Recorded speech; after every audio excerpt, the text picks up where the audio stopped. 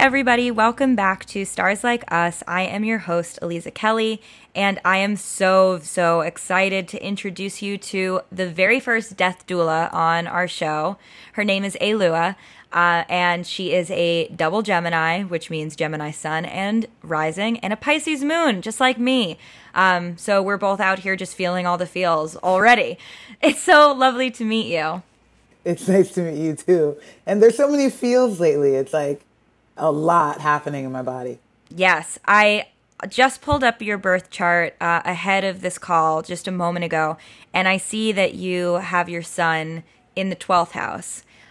Some of our listeners might already be like, oh shit, of course she does.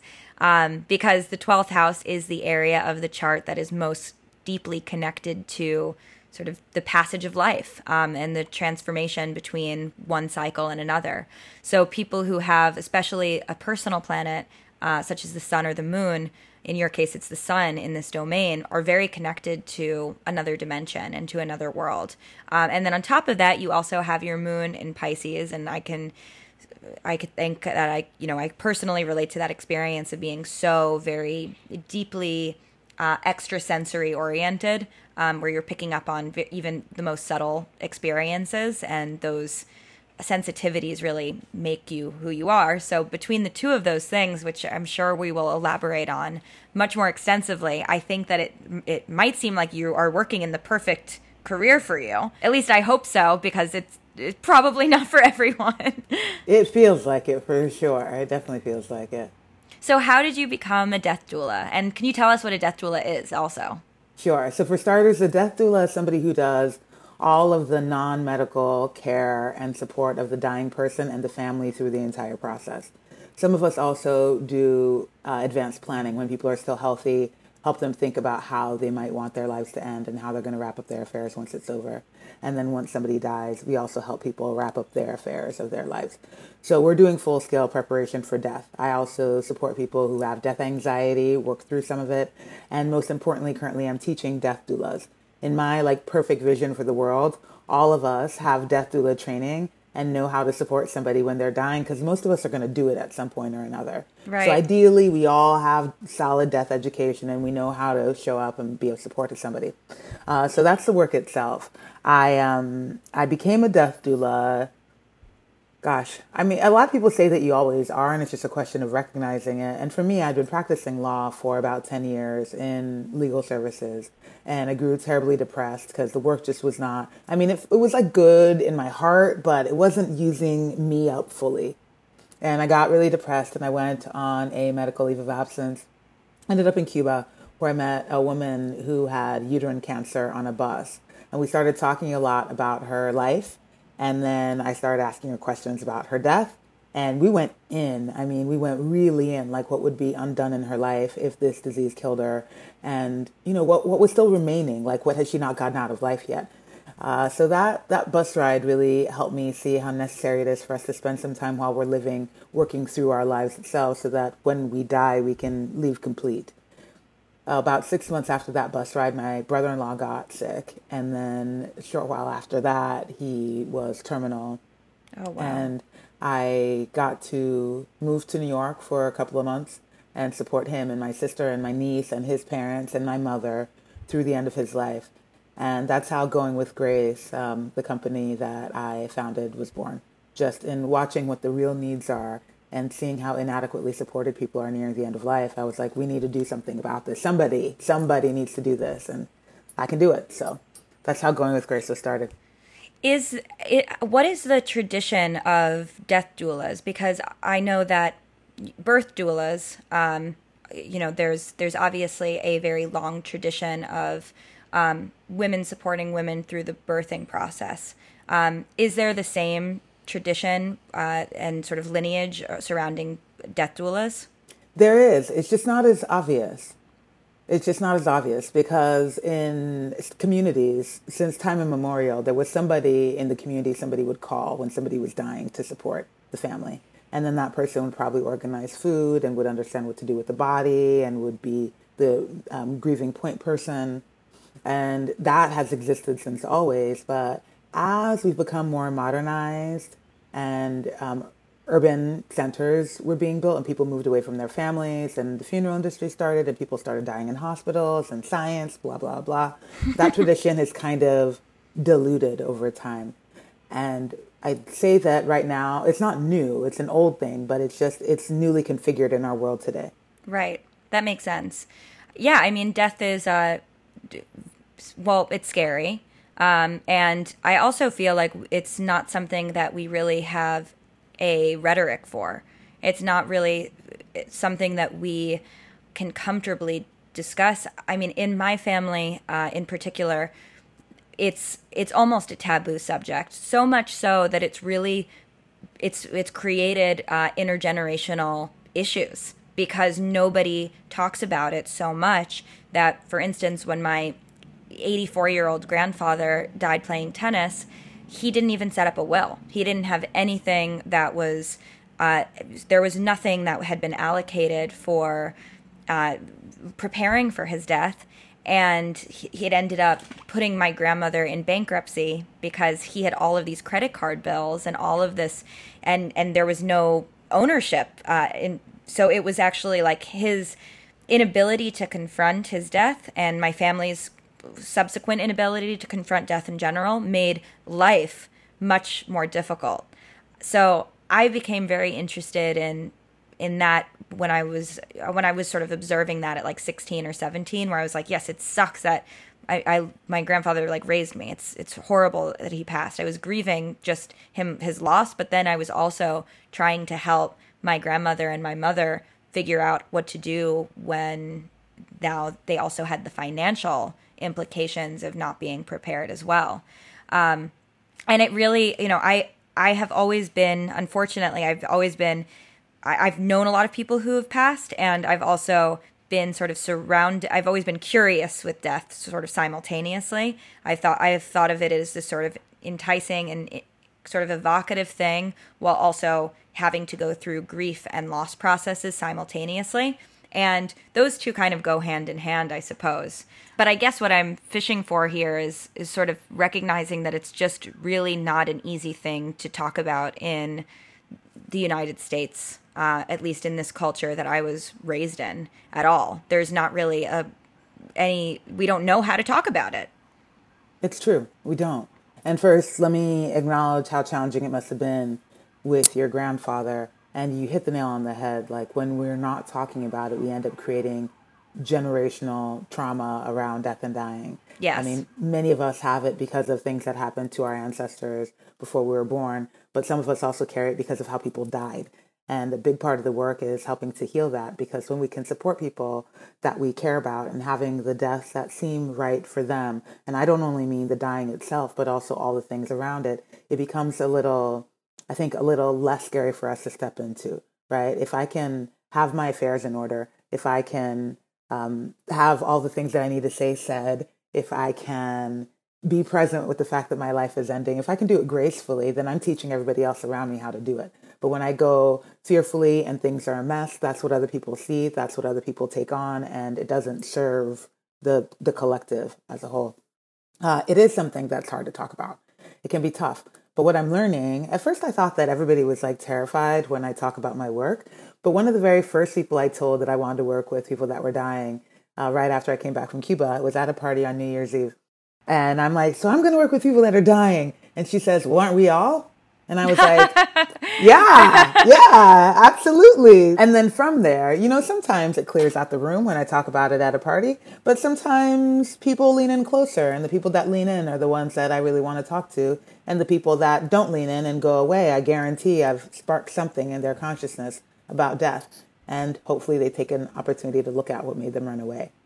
So what do you think would prompt somebody to sort of want to lean into the conversation versus someone to be like, peace, I'm out. I cannot do this.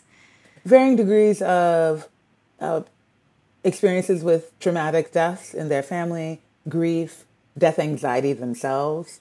Somebody who has a lot of anxiety about death and dying probably doesn't want to talk about it. But sometimes I'm finding that people with severe death anxiety do want to discuss it because they want to work through it.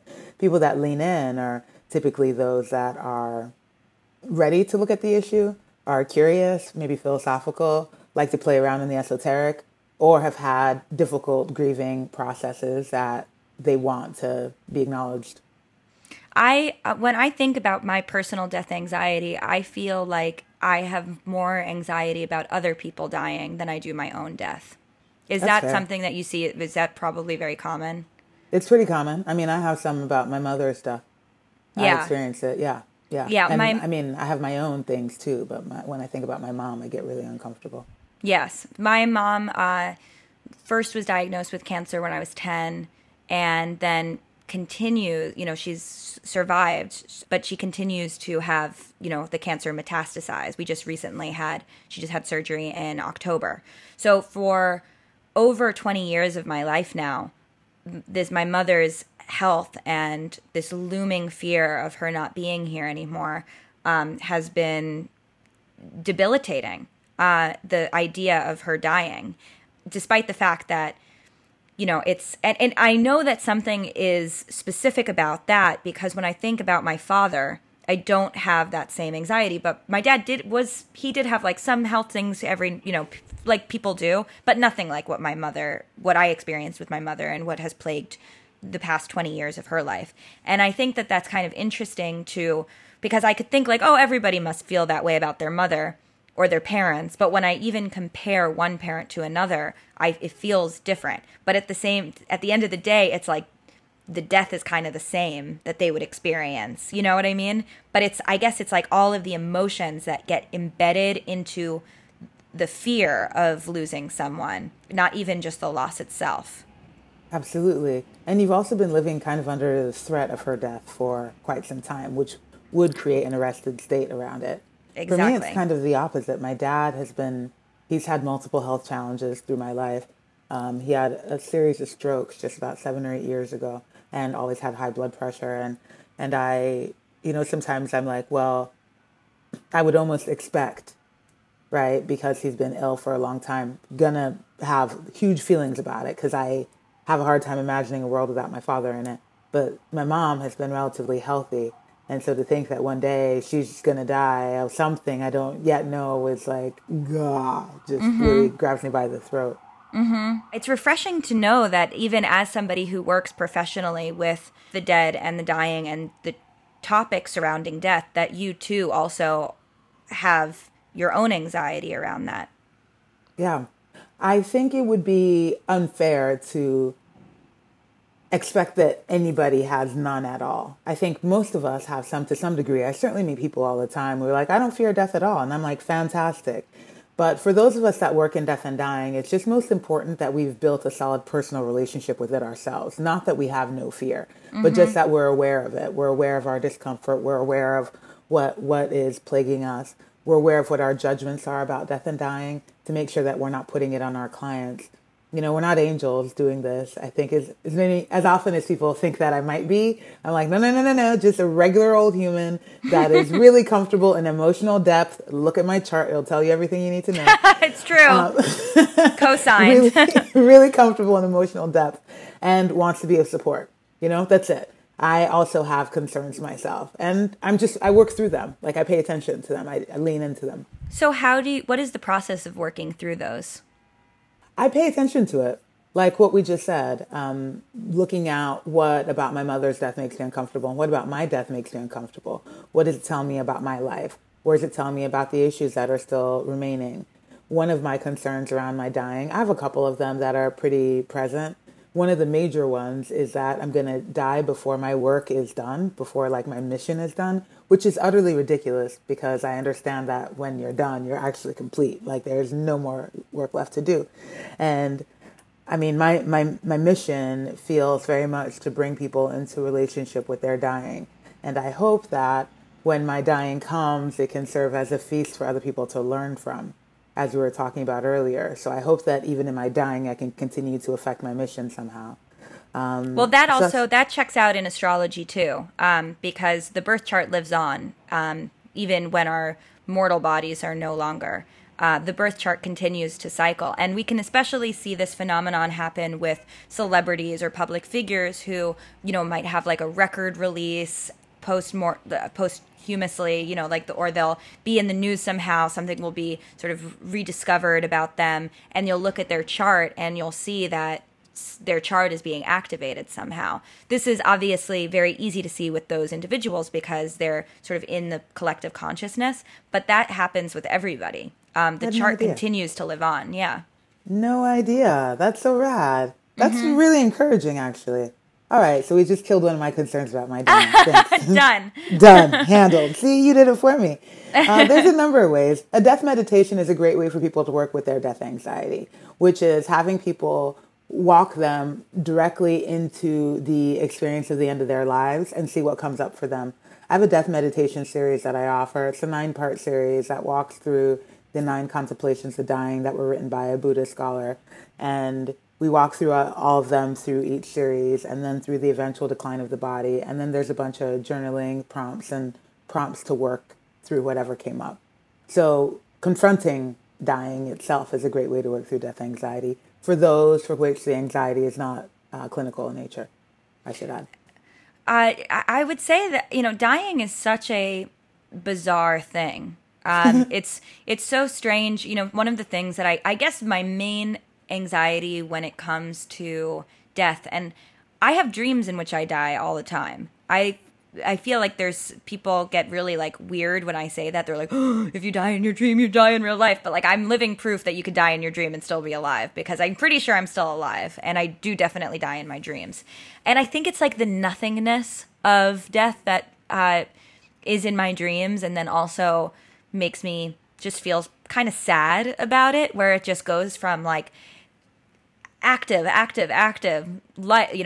waking up, doing things, vitality, being alive, to then just, and I think that sort of contrast is the one thing that I get when I think of my own death, at least at this moment in time, that I get kind of I don't know, that creepy feeling about.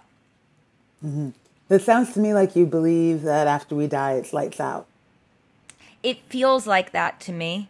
Okay. But I feel like I'm that meme where it's prove me wrong. I don't feel like I need to have that philosophy. Before I was an astrologer, it's interesting because I believe in ghosts. I believe in spirits. I believe that people who are no longer in physical form can continue to communicate with us. But when I think about no longer being conscious, it does look lights out to me. And it's I guess I not all of my philosophies and ideas about what happens when we're no longer here align.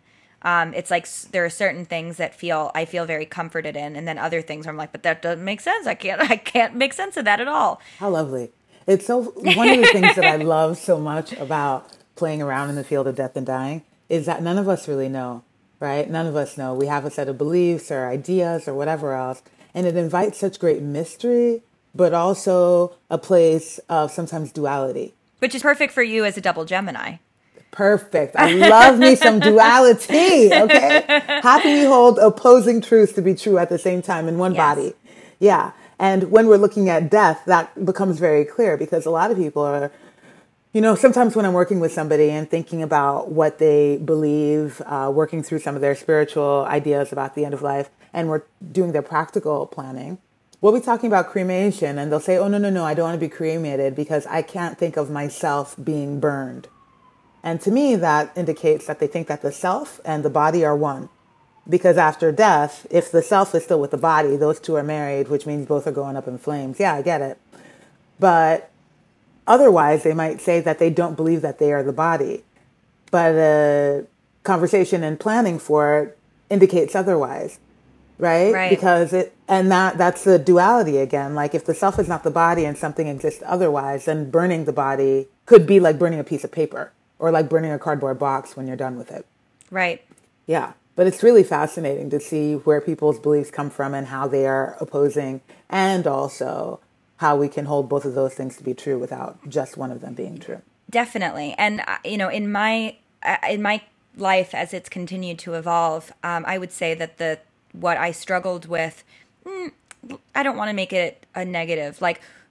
a state that I am more comfortable in, and perhaps you'll relate to this too as a fellow Pisces moon, is being disassociative. Like, it's very easy I remember being a little kid and looking in the mirror and being like, you're in a weird one this time. Like, this is a weird meat suit, like it's very easy for me to sort of separate myself from my physical form.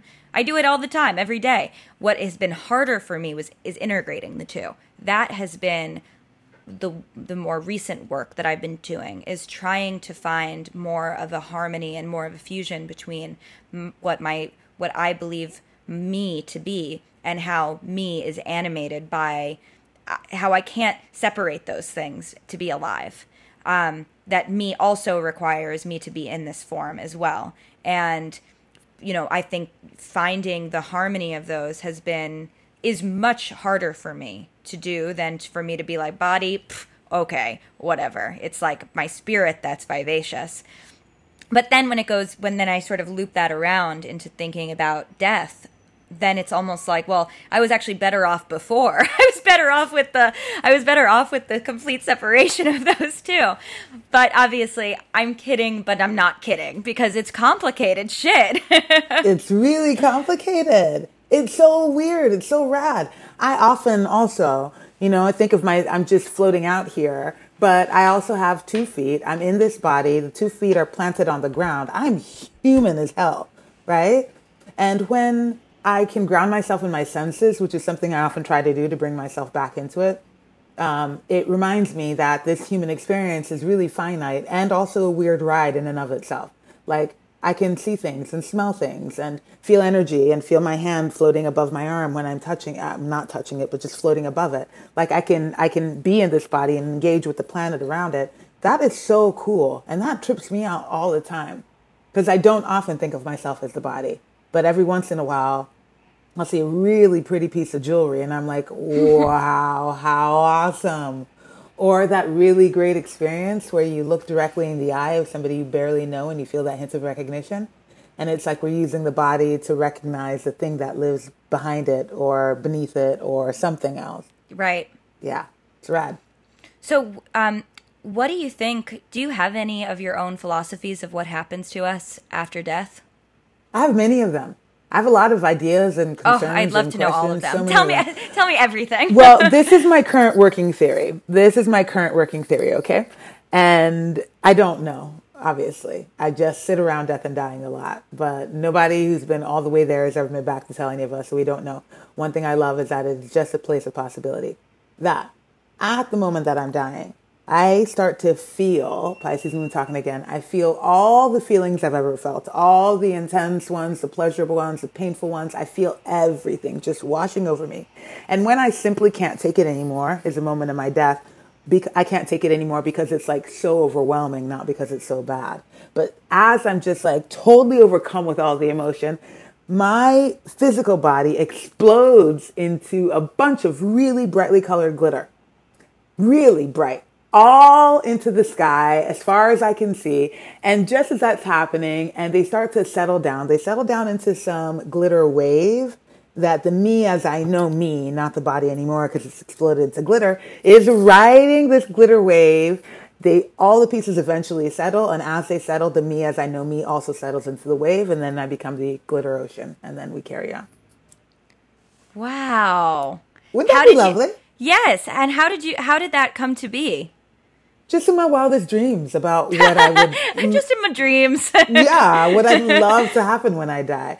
So often people are like, I don't know what happens. What do you think happens? I'm like, I don't know either. But what would you like to have happen?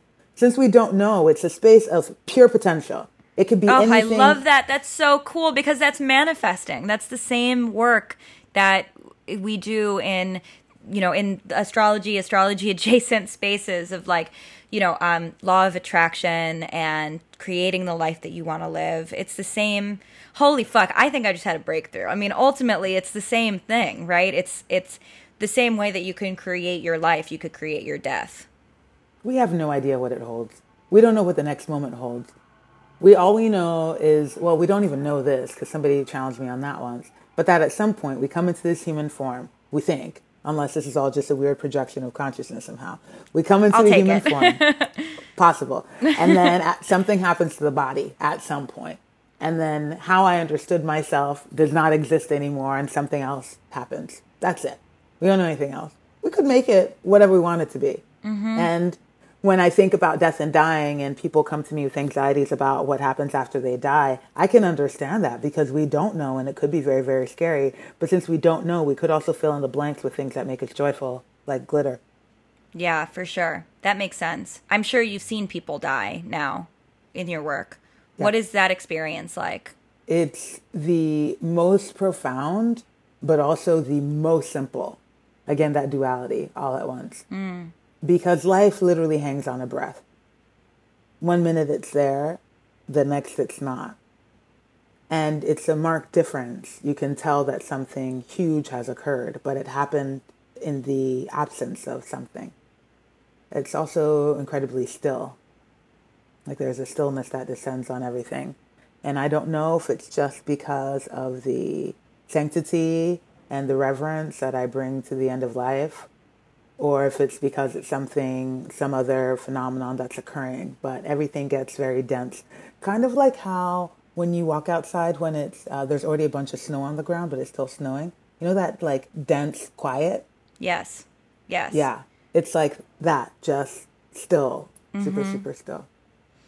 And have you found, do you find that a lot of the work that you do is, well, I guess I feel like I know the answer to this, but how does it differ from the families to the dying itself?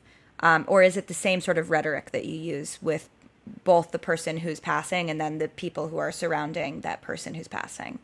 It depends on the person's level of comfort with what it is that's happening. You know, a lot of my work is about meeting people where they are. So I often don't even talk about my beliefs or my ideas about what might happen after we die because it's about them. Yeah. And so at the time, if I'm working with somebody who's dying and they want to go there and they want to play around with what might happen afterward or what the last moments will be like or if there'll be pain, I'll sit and have those discussions with them. But family members often want to shy away from that conversation. And so we won't go there. Is that what you're asking me? Yeah. Okay. Kind of a open-ended, just curious question. Not even I just think that the work that you do is so fascinating and so deeply important. We're also at the time of this recording, there's a pandemic, and something I found really interesting about this moment. A few weeks ago, I was doing some research on the 1918 epidemic, and turns out I did not even fucking know about it. Like, right. I knew that there was a flu in 1918, maybe, but I definitely did not know the scale of the sick and the dying. I did not know that some of my favorite artists who I wrote essays about in college died from it, which is crazy to me because, you know, I that means that in their biographies, it's not listed because I have been reading their biographies.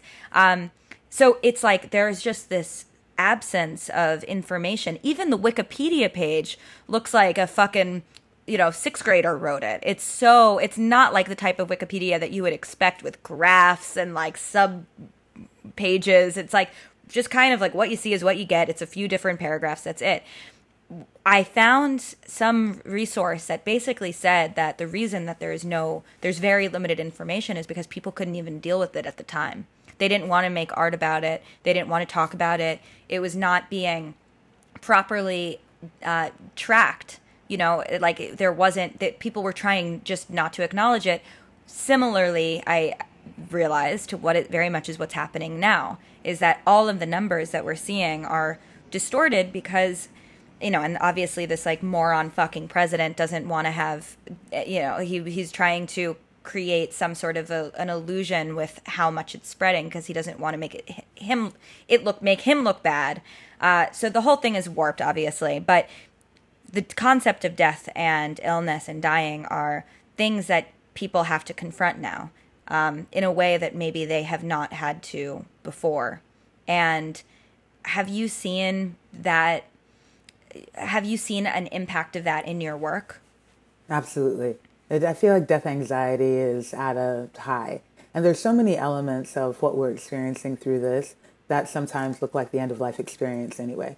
So that's just like for those of us that are in this pandemic together, and all the dealing with uncertainty and navigating the unknown and being unsure of what tomorrow is going to look like, and the stripping down that occurs or that's occurring for sure. Like I normally wear a full acrylic set on my fingernails, and my hands haven't looked like this since 1997. Like I have no nail polish on. I'm barely wearing any rings. My eyebrows are growing in. My time is super intentional and focused. I'm only making time for the things that really matter. I don't have energy for much else. Dying people do the same thing. Wow, that's so interesting. Yes. Everything starts to get stripped down. You get down to the values and the essentials, and that's about it. As things are starting to shift again, it looks like into, because things are loosening up a bit. A little bit more of that similar like discomfort and uncertainty about the ending. And, this whole thing hasn't been all that fantastic. It's been kind of challenging at times, this whole period of self-isolation. And as we're opening into something new, it's like, well, what's that going to look like and how are people going to behave? And I'm having a little bit of anxiety about that. Whereas what we're currently in isn't so great. I don't want this to go on for forever, but I don't know what's happening there. And I have a little bit of anxiety about it. Sound kind of familiar? Yeah, kind of like people who are living that are like, life has been pretty good. It's also sometimes kind of shitty. And when they are living in bodies that are painful, it's like, all right, I don't want to keep doing this, but what's going on over there, I'm not so sure. But somehow we're in between. We're in a liminal space right now. Yeah. We're in a very much living, yeah. It's so interesting to bring up the fact that we're all sort of like, we all have to kind of let our bodies just go right now. And there's obviously so much anxiety surrounding that process too. Not only from just the, on an aesthetic, like this is how I keep myself up kind of way, but I think that there is this, it is sort of bringing us to the essentials of who we are and making us confront things. Like, nobody's out here getting Botox right now. So everybody has to also look in the mirror and be like, I am aging, but I'm not really doing anything. Like I feel that. I feel like in these past couple of months, it's like I know that I'm getting older because I know that time is moving and I know that I'm more stressed out than I was a few months ago. So I know I feel it in my body and I see it, but I don't have as much to show for it as I usually do, where it's like I'm wheeling and dealing and I'm like living my life and I'm having experiences. Like I'm literally stagnant, but yet I'm getting closer to death every day. That's so fascinating. One of the things that keeps coming up around this pandemic is for a while, there's like a meme going on, like, if you don't leave self-isolation with like a new skill or some new habits or whatever, I saw that you shit. lack discipline. The fucking King Lear shit. Furious. I was furious when I saw it. Furious. Not only are some of us just doing our best to keep our heads above water and to stay alive, drink enough water, like just handle our basic needs. But then there's people that are actually suffering, people that are grieving, there's so many different layers of the experience right now. And this hyper focus on productivity to me is a mass death anxiety. Absolutely. Because it's like produce, leave something, do something that make my life have some meaning. Whereas the only meaning that it really needs is that you were born and one day you'll die. You've made it. You've done a fantastic job just getting here. We don't also have to create these massive monuments and write the great novel. Like we can just be human for a while and then die. And that has meaning in and of itself. Yeah. I mean, I think that there's this interesting balance of is just living a life of mediocrity, and is there value in living, and is mediocrity horrible? I don't know. I don't have the answer to that. But it's, I think that living a good life, living a fulfilled life is certainly challenging yourself and feeling like you are, you're in line with what you desire and what you want and what you're aspiring to do. But that doesn't mean that every single day of your life you need to be churning something out that is incredible.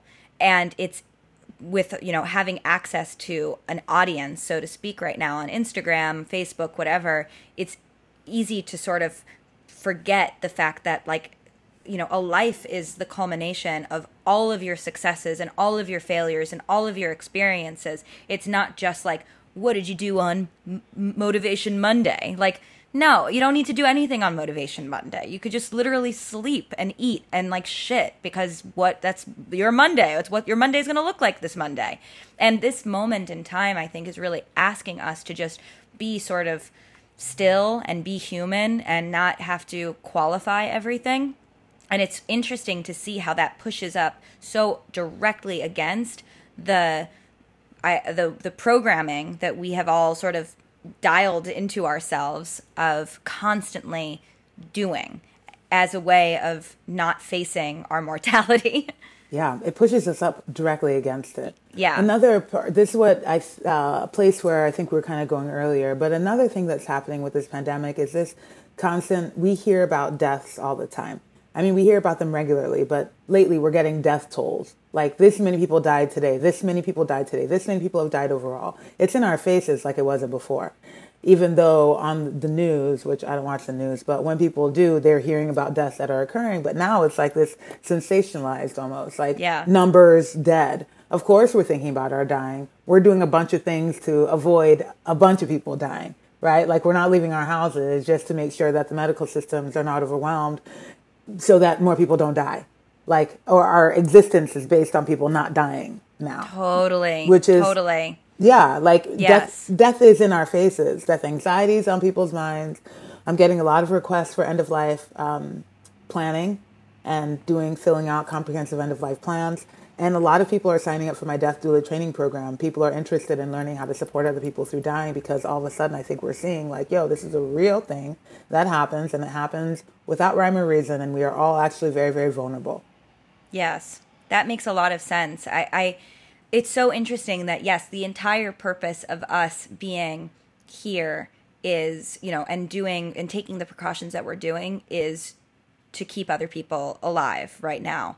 And I think that, something that I have been really struck by and very disturbed by is the amount of sort of like, individualism that is coming from this too that we're seeing. I'm heartbroken by how many people in the spiritual community are suddenly emerging as like anti-vaccination, not wear a mask, do whatever you want, like Bill Gates, Jeffrey Epstein killed himself. Like, I get it. Like, there's a lot of things that we don't understand. There's a lot of question marks, but at the end of the day, like, don't try to solve them at the expense of other people's lives. That's where it draws the line for me. Where like, sure, I'm an edge walker myself, like I like to fuck around with weird shit. I like to question things.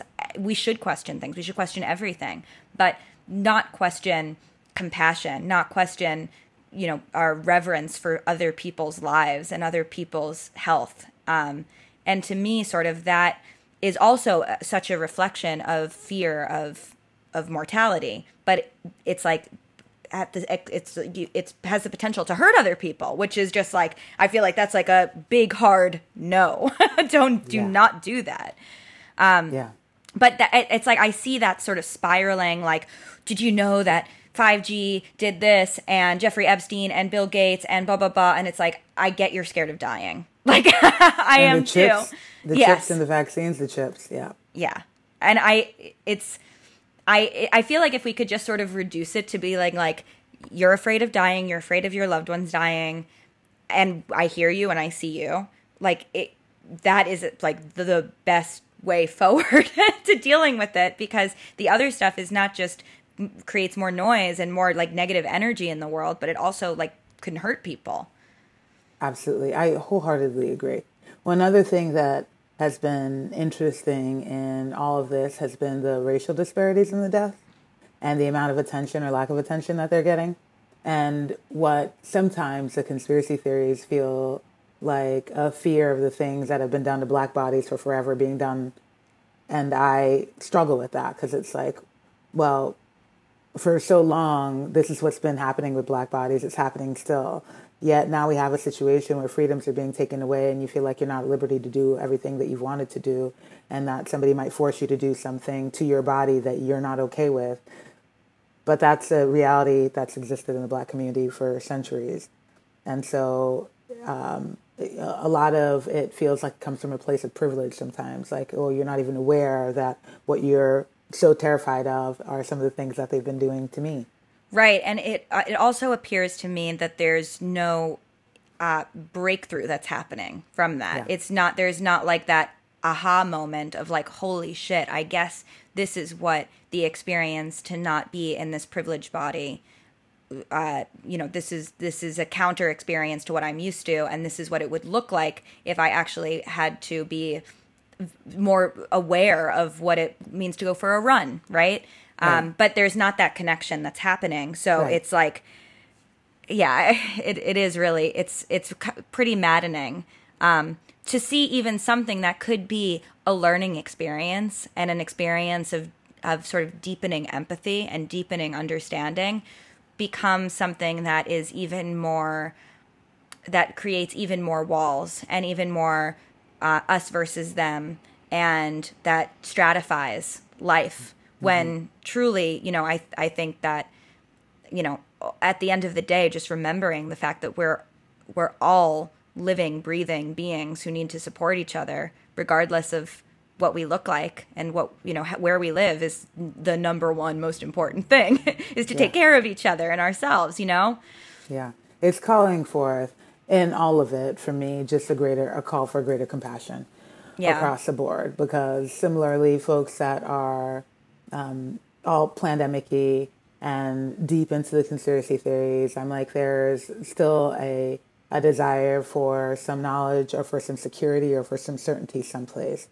And that asked me to have a lot of compassion for that too. Just like, I mean, I question everything also. Trust nothing, question everything. Everything is up for grabs. And I wonder if that's in my chart. It probably is. Well, And that's good. so, That's just good Gemini mutable energy of like curious, curious. Hold these two curious. things. How could they both exist? Everything can exist. I don't know. I don't know. But what I cannot do is put another down for what they might believe when they're trying to fulfill some need within themselves to feel safe and secure. You know? Yes. Yeah, that's the challenge I have with it. Is like we all get to be far more compassionate for each other, and this us versus them. Honestly, that's my biggest worry about this whole thing. Is this like, they believe this, we believe this. Let's go at each other. Doesn't help. No, I think that's. I think that even on like we're seeing it on obviously the political stage, like, as much as it's here in New York, like, it's great that Cuomo has done good things a governor is supposed to do when a lot of people are dying. We also could have maybe started a little earlier, could have been more support at the nursing homes and various other facilities. Like, him holding a press conference every day is kind of the same as Trump holding a press conference every day. And ultimately, it's not a matter of like how much screen time you have and how much you're arguing with your fellow politicians. It's about creating public policies that keep people safe. Like, I think that we're seeing, when we see Cuomo and Trump like going back to back in their perfect Gemini Sagittarius way, like, it doesn't help us as civilians, as citizens, feel like we can be united. There's on no level of the macrocosm are we finding union. Saying that we're not going to, Trump trying to defund the WHO, blaming China, scapegoating, like constantly blaming and creating a villain.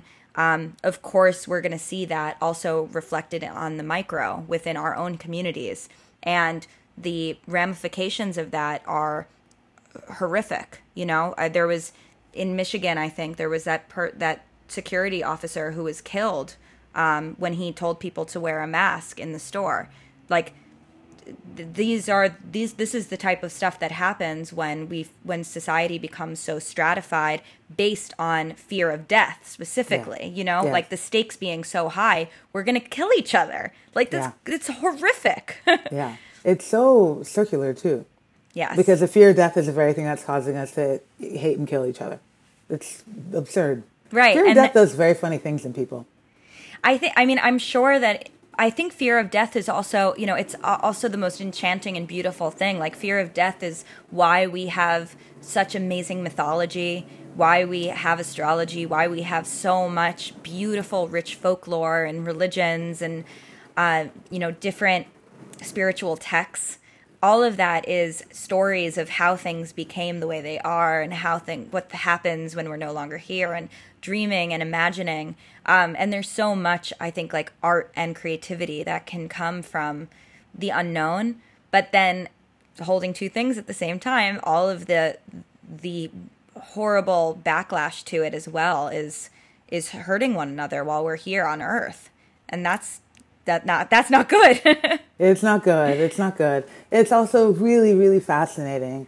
And I like to play around with the idea sometimes that, of how much of the juicy stuff is written about before we were here and what happens after we die. Whereas, what if the real juice is the being here right now? Like, what if the real dream is to be in the body and to get to look in the eyes of somebody I love, or to eat an orange and feel the oil in the skin and the rind and the flavors in my mouth? Like, what if that is like the dreamiest part of this experience? Mm-hmm. That excites me. Yeah.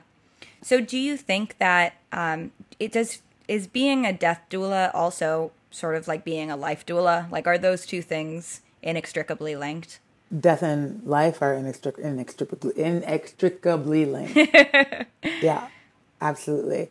Absolutely. It's, a lot of people say to me, well, I love life so much, that's why I don't want to die.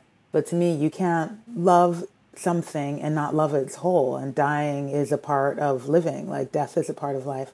And so that's like, I love, this part of the thing, but I'm just going to cut that part out. I don't love that. That doesn't work that way. You love life. You also love death. It's a part of it. Like, death makes life what it is. Yeah. Yeah, that makes sense. It's really just such a lovely and, I don't know, refreshing thing to talk to you. I'm sure that I'm so glad you do what you do. And I know that there are so many people that you are just, making such an impact on in your work. You're making an impact on me, and I know you're going to be making an impact on all of our listeners. So, that is just exponential of how much value there is to the work that you're doing always, but especially right now in a moment where people are really struggling, and we have to hold so much space. So thank you for holding all of it. I'm doing my best. But realistically, if it's an invitation for one person to live in relationship to the fact that they die, that's good enough. Yeah. A quick question before we ask where we can find you is, what is a simple, philosophy or exercise or technique you could offer for listeners who are trying to become a little bit more comfortable with the concept of death? A quick one? Yeah, a quick one. Yeah. A quick one. Right, a quick one. One really simple exercise is to look in the mirror, looking inside your eye, and say, I'm going to die. I love it. No big deal. Just try it. Just try. And say it 3 times to yourself, really paying attention, really looking at that thing that's looking in the mirror, that's looking back at you. Look hard. I'm going to die, and see what comes up. And then go put your feet in some grass outside right afterward, and remember that you are still alive and very much in this body. Oh, that's so beautiful. Okay, one last thing, actually. Do you believe in ghosts? Yes. Yes! I love it. That makes me feel like we no longer have to search. It's been validated. I don't know anything. Perfect. Me neither. Oh, thank you so much. So where could we find you? You can find me on Instagram at going_with_grace. If you don't put the underscores in there, you'll end up with like a yellow lab someplace in New Hampshire. And on the internet at goingwithgrace.com. Thank you so much. Thank you. It was great talking to you. You too.